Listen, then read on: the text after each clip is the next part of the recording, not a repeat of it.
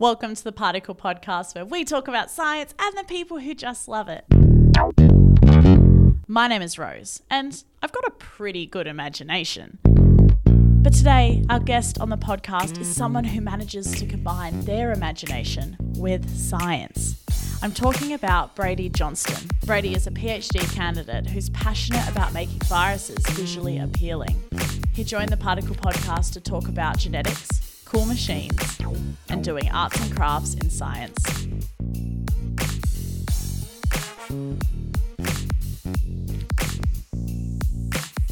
Well, welcome to the podcast, Brady.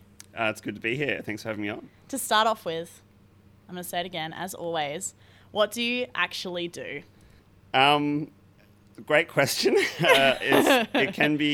It's sort of like a niche of a niche of a niche. Okay. The technical name is structural biologist. Ooh. Which basically means figuring out what things look like of biological molecules and things that are basically far too small to see with visible light. And so there's all sorts of experiments and cool things you'd need to do to figure out what it looks like. And so that's the field of structural biology. That is really cool. And it is genuinely very niche. I've never heard of that. Yes. It's very niche and you've probably never heard of it, but there's been a lot of Nobel Prizes awarded in the field of structural biology. Oh. Yeah, and there's people have been knighted and damed in the field of structural biology.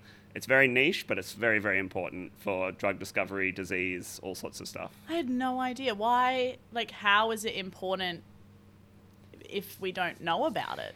Well, I suppose you don't know about it because of how niche and I suppose complex it is. But when you're trying to understand a disease, or let's say with diabetes, so insulin is involved in diabetes, the crystal structure is what we sort of call it, of what it looks like. Insulin was discovered back in, I think, the 60s or so. And it was one of the first biological molecules to get the crystal structure of. Mm-hmm. And now that we sort of know what it looks like, we can design drugs that mimic its effects and all sorts of things. So you can develop all sorts of treatments around diabetes or various other diseases once you know what something looks like, rather than throwing every drug we possibly know of at a disease until we find something that works. You can do it more intuitively. So you can be like, oh, it sort of looks like this. We have a drug that looks like this. They should fit together. And yeah, the only way you know how to do that is through structural biology, because things are too small to see, basically. So they really have to fit together. Yes. Yeah. So biology is very squishy and wet and gross, but when you get very, very small into the cellular level, things stop being squishy and it's much more like Lego and tiny little machines and scissors and this and that, and things just fit together one way or another. And yeah, so a drug will work on something because it just fits nicely into the little pocket on the side. So that's so cool. It's a very cool field to be in, yeah. Kind of satisfying. Very, very, very satisfying, yes, yeah. If it's so niche, how did you end up getting into it? So I started down, I suppose, my path in uni, just being like, oh, I did well in school, I want to be a doctor. Oh, wow. Basically anyone else, well, a lot of people who do well in school go on to be like, oh, doctor, lawyer, engineer, whatever. Mm-hmm. And so studying biology in university, I came out of a lecture one day just being like mind blown moment, being like, oh my God, this lecturer has just described this complex thing and this is going on inside my cells right now. This is really, really cool, really interesting. I would like to do more of it. And so I kept doing biochemistry. And so I got my degree in biochemistry. And then one of the people in my building, my current supervisor, Professor Charlie Bond, I started doing work in his lab, and I just kept working in his lab and doing honors and now PhD. And so that's how the path I went down. But I got started in it just being like, wow, this is really cool. Seeing a cool animation of how DNA is replicated or made or, and so that's how it all sort of got started. And where does it generally fit in with other research? So we talked about insulin, but what other areas can it help? I mean, when you want to basically understand any sort of disease, so say cancer is a big one. So if you're trying to understand a certain type of cancer, where do you start? So quite often people do all sorts of studies and find a gene that's involved and be like, okay, this gene is involved in this cancer, but when you sort of say it's involved, what is it actually doing? And the only way to sort of figure that out is to be, okay, what the gene will make a protein, and what does that protein look like, and what is it doing in the cell? What else is it interacting with? And once you can sort of figure that out, you can be like, okay, it's doing this. We can target it with this drug to make it do something else, or we sort of holistically know how that disease is actually functioning. In the case of our current situation, so the coronavirus, we sort of know what it looks like because we can do all this structural biology and sort of figure out different parts of it and be like, okay, we can probably try and target these drugs against it because we know what it looks like, or we can try and create these antibodies or these treatments because we know what these things look like. Whereas, say the 1918 flu pandemic, we knew it was a disease, but we knew nothing else about it. Yeah. Interesting. Is it quite a new area, or does it actually go back quite far? I would say it's probably relatively new. So it's only really in the 20th century did it start becoming a thing. Back in the very early 20th century, when we sort of started discovering X-rays and working with X-rays, an Australian, actually, Francis Bragg, I'm fairly sure I got that name right, won the Nobel Prize for the Bragg equation, which is discovering how various X-rays and things work. But it's really only after the discovery of X-rays and how we can use them to study various things did it really start becoming a field. And so it's really only 100 or so years old as a field, and it's only really once we've started getting computers and lots of computing power that we've been able to deal with lots of information that comes from it, whereas before you were taking an actual photograph and building models by hand, and I could never do that. I'm not that skilled. The computer does most of the work for me now, so. That's crazy. It'd be kind of cool, though, to build it, right? Oh, yes. Yeah. And you see in like science museums and buildings and stuff where they'll have one of these old models, and it's like, it's very, very cool. You can sort of like walk in amongst it. And, that's how they originally built it. And so say with insulin, you got all these photographs and then did lots of very complicated math by hand. And then you can build a sort of wooden stick model, and you can be like, this is what it looks like. These are where all the atoms are. We know what insulin looks like now, so. That's sick. It's like arts and crafts. Yes, yeah. Look, a lot of science is very arts and crafts. I spend a lot of my time cutting things up and gluing them into my lab book and all sorts of things, so it's very arts and crafts. I like how you can be at PhD level, but still gluing and sticking things in the book. Yeah, and drawing little diagrams, cutting things out, gluing it in, all that sort of stuff.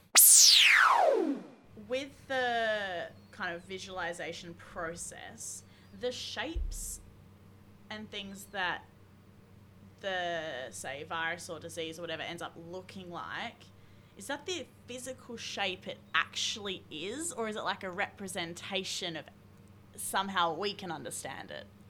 So it's, I suppose, somewhere in between. It's mostly, so it depends on how you're choosing to represent something. Okay. So with technology like X-ray crystallography, which is sort of the main one that we use, you get information about where the atoms are. So you can be very, very confident in this is where all of the atoms are. Now, how you choose to then represent that is the difficult part. Using color and stuff on this scale is meaningless, basically. So because things are because we're getting on the scale that things are a lot smaller than visible light, using color to represent things is sort of twisting the truth a little, because things don't really have color. You can go down that path a whole bunch, but essentially color is meaningless at this scale. And so you can choose to represent spheres where atoms are, but really that's a confusing mess. And so structural biologists will use like different sort of cartoon representations, which are not necessarily what it looks like, but a representation of the underlying atomic data. Or one of the more common ones is what's known as the surface representation. So if you have, a cube that's full of atoms, really the only important part is this surface of the cube, because you're not going to interact with the atoms in the middle. Yes, okay. And so quite often you'll see a surface representation. So if you've seen images and stuff of the coronavirus, like the spikes on the periphery, those will be the surface representation. So we know where the atoms are in amongst it, and we're sort of representing it by just showing the surface. But yeah, in terms of color, texture, those are sort of little artistic choices that are used to represent it. Really, they wouldn't necessarily have a texture or a color. I've really wanted to know that for a while. Because specifically, I'm interested in your opinion on this. So during the height of the pandemic, at least in, from WA's perspective, we're very lucky, etc. But watching the news and stuff, when they had images of the virus as such, and it was always like red and scary and doomsday. So that's a choice by whoever's made that image to make it look that way to convey a message? Yes. Yeah, so that's very correct. Like I sort of said, the color isn't necessarily representative, so these things are too small for color to be meaningful.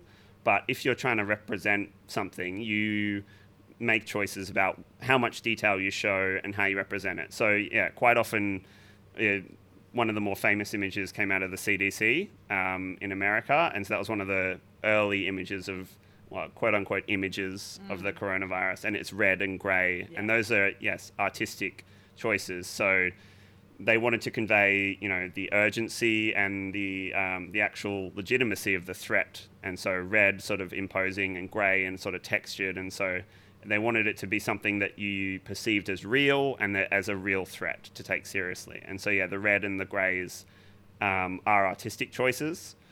There are some sort of people who work with this data who only represent things in black and white because they think you shouldn't add color where there isn't. But I don't necessarily agree with that, because it just adds this whole other dimension of ultimately you're representing things anyway that you can't necessarily see. We're confident in what they quote unquote look like. And so how you choose to represent it is all about what sort of information you want to convey. And so color plays a big part in that. Are there any choices that are made when representing a particular virus or maybe a biological compound or something to show it looks like, if you want to show something that was good, like a good thing, what kind of, maybe just you personally, what kind of colors would you pick? A favorite of mine is like very pastel-y, washed out colors. So blues and yellows and greens, but a very sort of faint pastel-y colors. Those are definitely my favorite. Like lots of light in the scene. Obviously that adds, sort of fun, and we're sort of at the opposite of those saturated and darker sort of colors. I like that. Yeah, and so texture is again as well, that you can sort of have sort of softish looking textures rather than sort of hard gravelly textures. So it's all sort of these visual things that you can choose.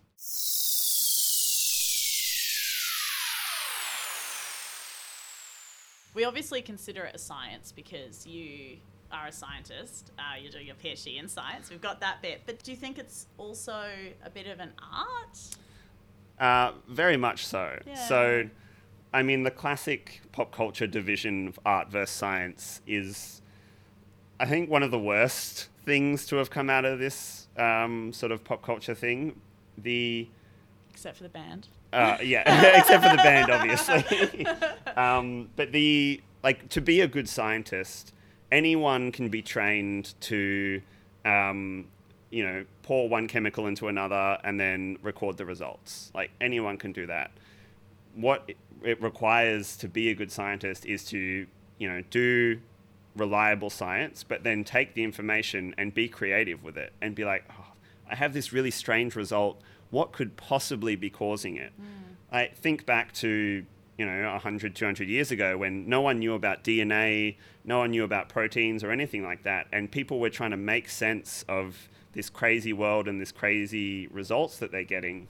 And you need to be very creative to come up with these like new theories and then test them. And so like one one thing that my supervisor says is one of the most important things of being a scientist is being creative, to come up with new experiments and new potential theories and explanations.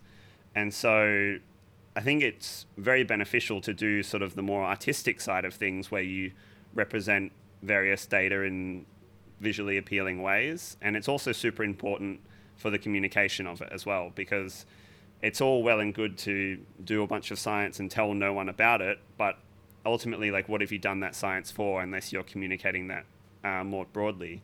In between scientists, we write very dry, boring journal articles to each other that convey a lot of information at once. And while we might read that and enjoy that, well, enjoy is maybe a strong word, we might read that and find it effective to communicate with each other.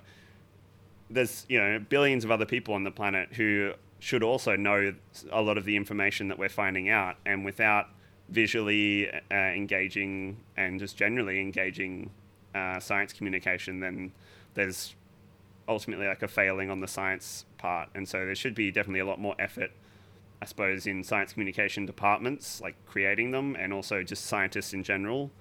There's a book that I read, I can't remember the author's name, but it's titled Don't Be Such a Scientist, which is a very good book. And yeah, the basic sort of thing in that was, stop being so dry and boring, and like be more interesting. And scientists, one of our jobs should be communicating it. And so we should be trained in how to give talks to people and how to create interesting visualizations of the work you do, rather than this sort of idea of, this dry, boring scientist who sits in a lab who does nothing artistic in any sort of way. Mm-hmm.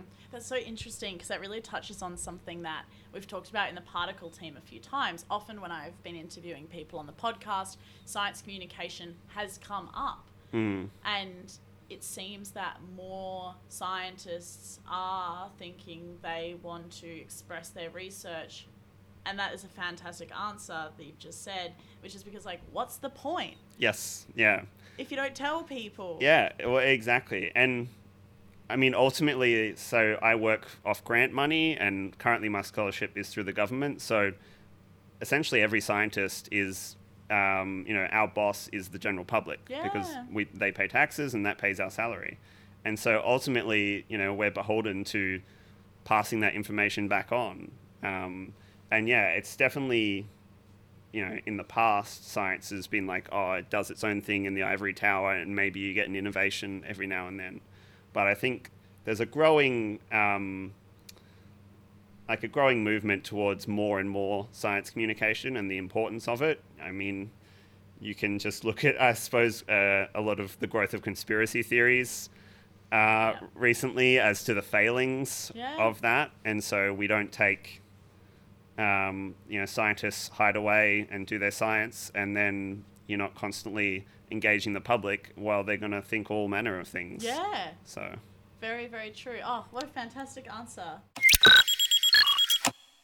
What you study is obviously quite complex, to say the least. It does have a lot of complexities, yes. And a lot of big words. It does, yes. I was a little bit intimidated asking questions about this topic. But so, with that in mind, how do people react at like a dinner party, or maybe you've gone out to a bar and you're telling someone what you do? Do you even bother trying to explain? It varies a lot about how much energy I have at the time. I'll quite often ask, okay, how much biology knowledge do you have? And I feel rude asking it sometimes. But like you're tired. But yeah, quite often it'll be like, it'll be like, okay, I'm a structural biologist, but that's a meaningless term to the majority of people, and so it requires a lot of clarification. Quite often I'll just say I'm a scientist, I just research things. But I suppose the best like summary version of it would be just, I find out, we as structural biologists find out what things look like when they're too small to see. That's cool. That's a very good explanation. Yeah. So. Do people think it's cool? Usually, yeah. Yeah. So one of the main pieces of equipment we get to use is called a synchrotron. So we use in particular the Australian synchrotron, and so synchrotrons Sounds like a robot. It's a very sci-fi word, yes. It is basically a large X-ray generator. The Australian synchrotron is about the size of a city block over in Melbourne. What? And so, what? That's huge. Yeah, so you need to, if you've thought, if you know of the Large Hadron Collider, like think yeah. big ring, Yeah. kilometers long, all that sort of thing. It's not quite the same piece of equipment as the Large Hadron Collider, but it looks similar in that Okay. it's a very large ring, and you accelerate electrons very, very fast. And when you force them to change their direction, they'll quite often emit X-rays or various other kinds of radiation. And so we use that to do in our experiments all the time. And basically, we use that because it's very, very powerful and it generates a lot of X-rays. Mm-hmm. And so it just makes our experiments a lot faster and makes a whole bunch of things possible. And so we ship samples over there quite regularly. As we record this, people in my lab are controlling it remotely and like pressing a button to shoot X-rays and their that is little cool. samples and stuff. So have you ever gotten to go and see yes. Yeah, so quite a few experiments we get to fly over. They have like little accommodation where the scientists stay, but it can be quite grueling because, you know, something like this is very in high demand by a lot of scientists from all over the world use this equipment. And so you'll get 24-hour allotments. Wow. And so basically you plan far more experiments than you could possibly fit in a 24-hour period. And you just stay up for 24 hours doing non-stop science until you run out of time, until the next group comes in. And so, yeah, there's a coffee room, and every couple of hours you just go get another coffee, and you know, you're 20 hours into shooting things with X-rays, and you've forgotten what day it is and what's this, and you just still, you know, prepping your samples, putting them in, shooting X-rays, prepping your samples. It's quite grueling, but it's also a very fun experience. That's so funny. To do a 24-hour marathon of science. That's sick. It's really cool. Yeah, the facility is really, really, really cool as well. So. Okay, I think people think your job's cool now. I'm sold. How do people, I don't know if you know the answer to this, but how do people name genes? I'm not sure. I think there's more standardized conventions and stuff now. So there'll always be like a boring, quote unquote, name for it. And it's usually like the location on the genome, the location on which particular chromosome, all those sorts of things. And so it'll have some barcode style number. But if it's being discovered or sort of characterized for the first time, basically in science, if you just start calling something, that's its name. And so you'll quite often get, if you have two groups that are working on a similar thing, they'll both sort of come up with their own name and keep using their own name in their papers until one of them gives up, or until the broader community adopts one name or the other. And so there's quite a lot of names, you know, like there's a Sonic the Hedgehog gene. Wait, really? Yes. What does it do? What's it for? I'm not entirely sure. I think it's vaguely related to some sort of gene regulation in terms of expression. I think it's involved in a few different cancers, actually.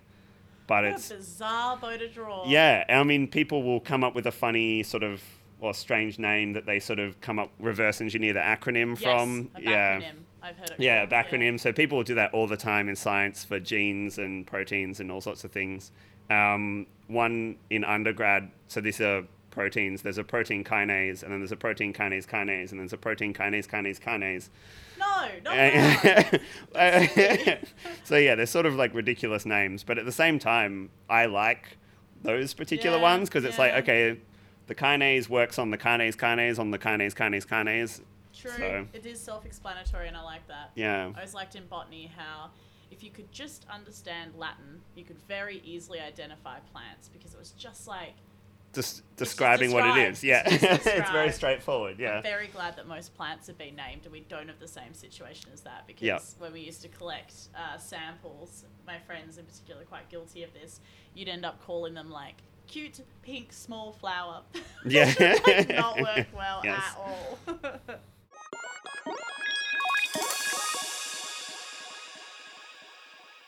What are some of the misconceptions of your work, whether that be of the industry itself? Maybe it's something that people get wrong when they start talking to you. Maybe it's something I get wrong. Or of biovisualization in general? I suppose a lot of the jargon that we use has been... I mean, a lot of it's been like co-opted by sci-fi and stuff. But I suppose a lot of it that we use has other meanings in like the general population. And so a common one that we use all the time is cloning. So, you know, I'll clone things a couple times a week.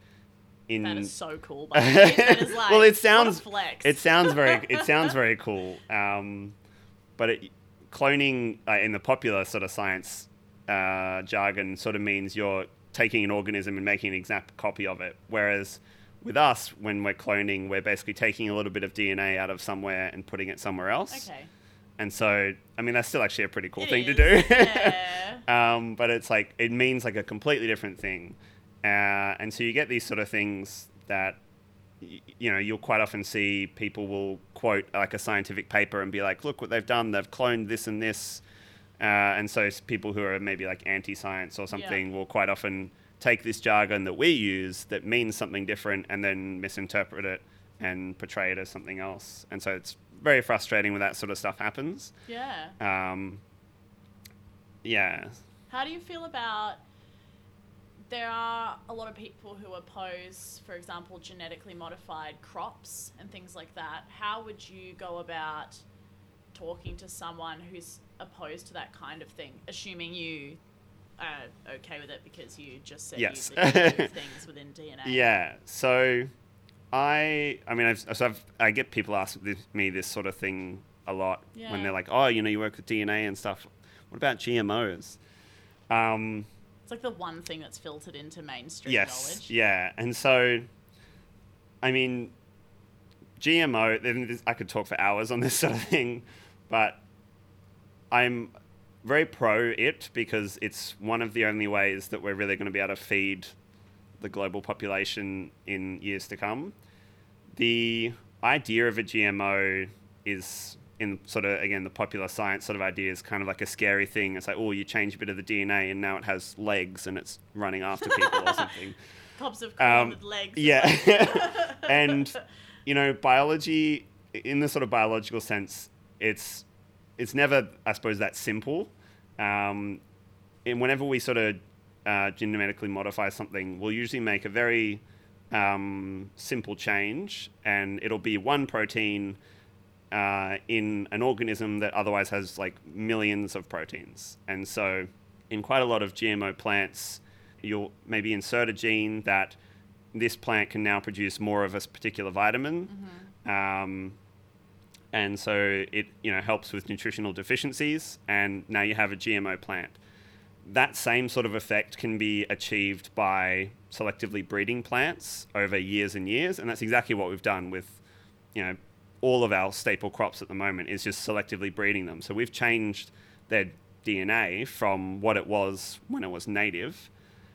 We've just done it over a far more slower process and in a far more less precise way, because, you know, you just need to look at, say, dogs, selective breeding of dogs. Again, we've changed their genetic makeup through selective breeding, and there's various traits that come along with the dog. So, you know, maybe you've made a very small dog, but it has trouble breathing and all that sort of stuff. So there's things that come along for the ride that happen when you selectively breed stuff that you can hopefully avoid in genetic engineering.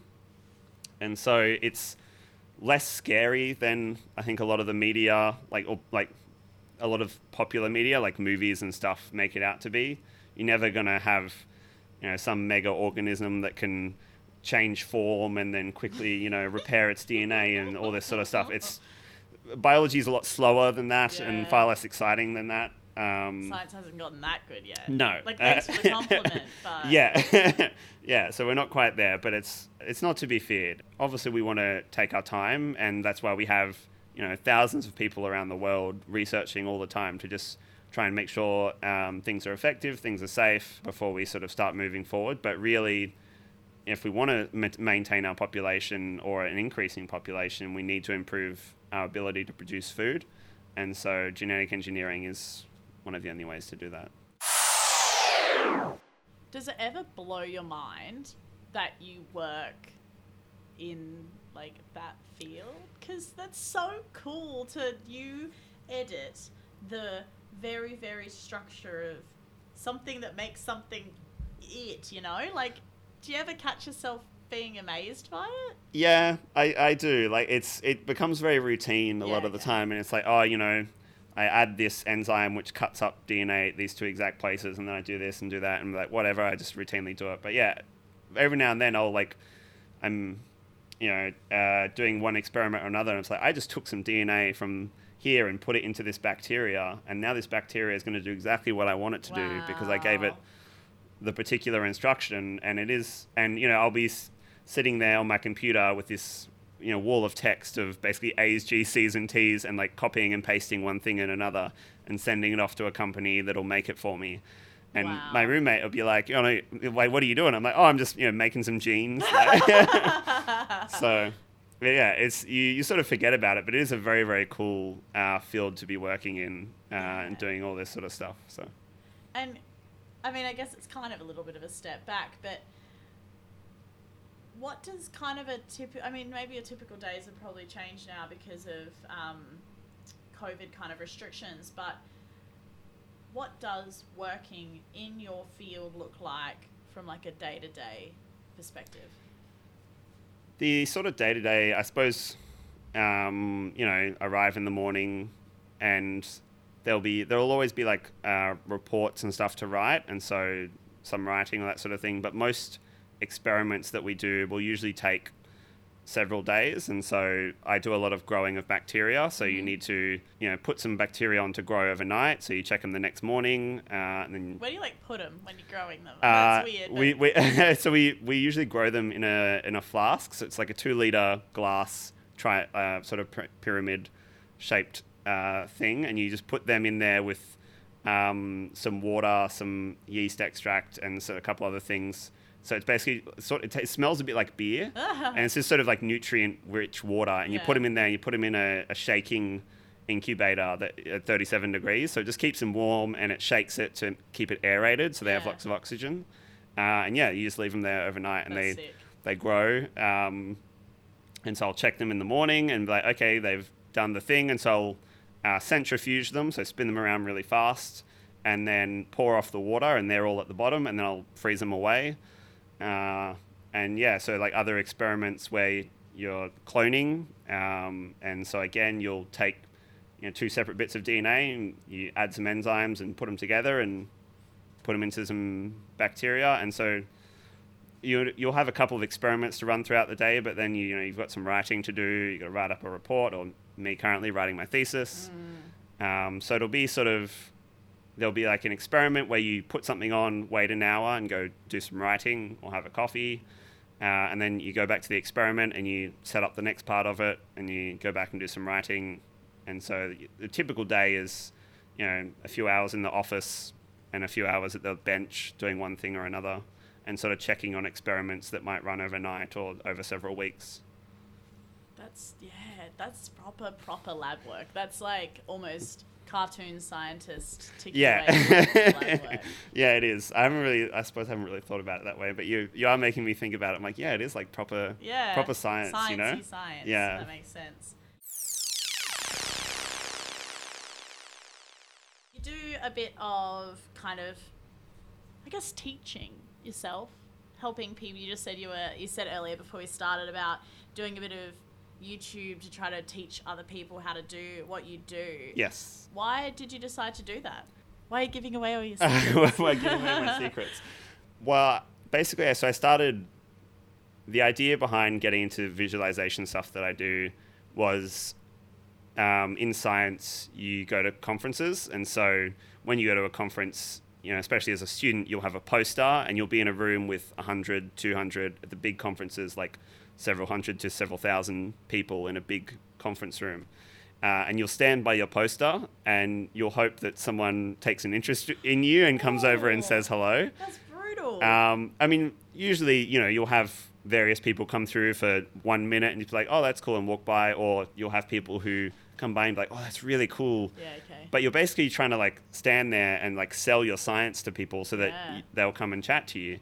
You're not just doing it for no reason. I've come up with new ideas for experiments through chatting with people and collaboration. So I now work with various people who I've met through these poster sessions.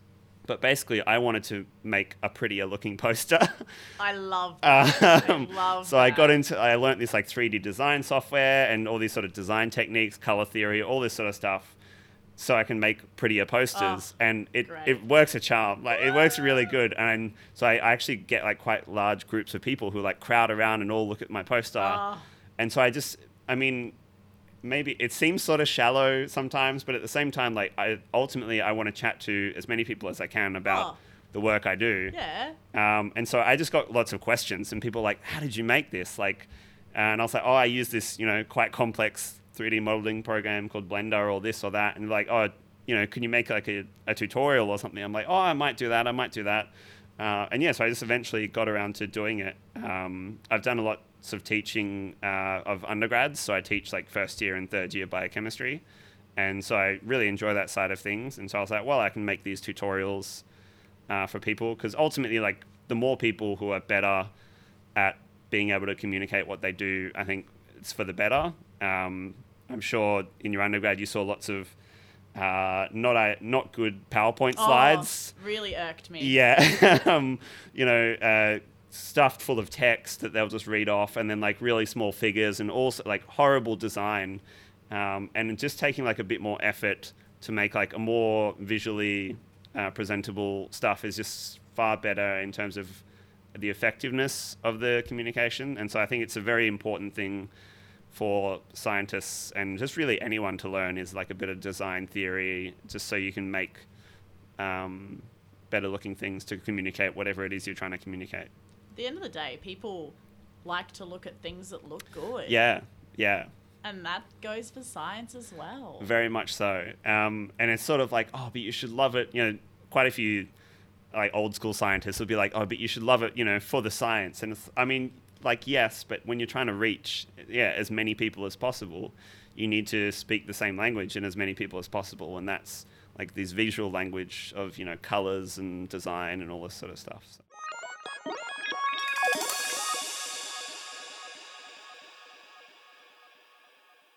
I'm very intrigued to see what you've brought along for your fun fact, because I don't know anything about this topic in general. So, Brady, what is your science fun fact? Obviously, I work a lot with DNA. Everyone, in fact, has DNA. And so my fun fact is about the what's known as the information density of DNA. Okay, I'm ready. So in one cell, so say one human cell, we have about 1.5 gigabytes worth of information stored in your DNA. Doesn't seem like much. Well, so it doesn't seem like much when you think about it. But we're quite used to the idea of 1.5 gigabytes. But in, say, all of the 100 trillion or so cells in your body, that all adds up to, I think the math is around 150 zettabytes. Oh my gosh. Which is a lot of zeros. Yes. And to try and put that into perspective, all of the information that exists digitally, so like for all of humanity, all of the information we have is around 40 to 50 zettabytes. Oh my god. So in your body, there's actually more information than exists like in the digital universe. Obviously, a lot of your body is the same information over and over again. Yeah. But you can store a lot of information in DNA. And so there's a lot of projects at the moment in looking into how to store effectively information in DNA. And the idea is that currently you could basically store everything that we have digitally in like a couple of mils of water that has DNA dissolved in it. And so, think of the size of hard drives and stuff we have now. You can compress that all down into like a tiny little, like 1 centimeter by 1 centimeter cube of water that has some DNA floating in it. Do you think we could ever store, do we store people? Yes. So there was a cool paper, like a proof of concept, where they encoded a movie into a long strand of DNA. That's and so cool. They were able to write and then read it back off effectively. Wow. So what we're currently limited by is like read-write speeds, like how quickly can you store the information, and how quickly can you get it back out. Quite slow right now. like relatively compared to say like a hard drive or something. Okay. Obviously, we're working on all sorts of ways to improve that, and there's a bunch of companies. There's one I know, Twist Bioscience. They have like a contract with Microsoft and stuff to do exactly this sort of thing, to investigate how effectively we can store information as DNA as like an alternative to hard drives. Because DNA, again, is also quite stable. So you can dry it out and store it away for however long you want. Like we get DNA from bones of people who were dead thousands of years ago. Yeah.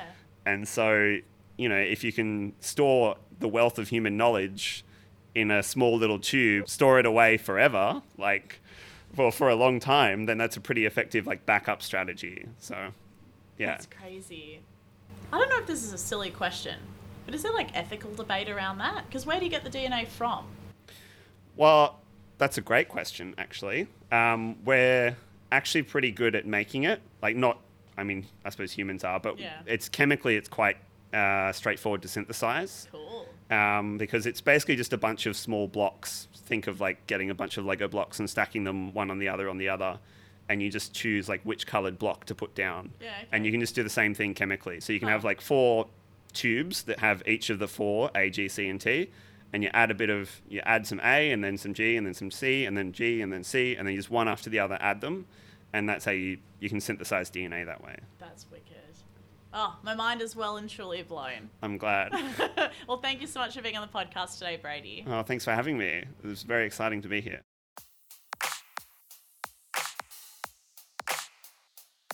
Thank you for listening to the Particle Podcast. You can find more of our content on all of the socials, as well as at particle.scitech.org.au. Particle is powered by SciTech, and everything we make is made in the wonderful science hub that is Western Australia.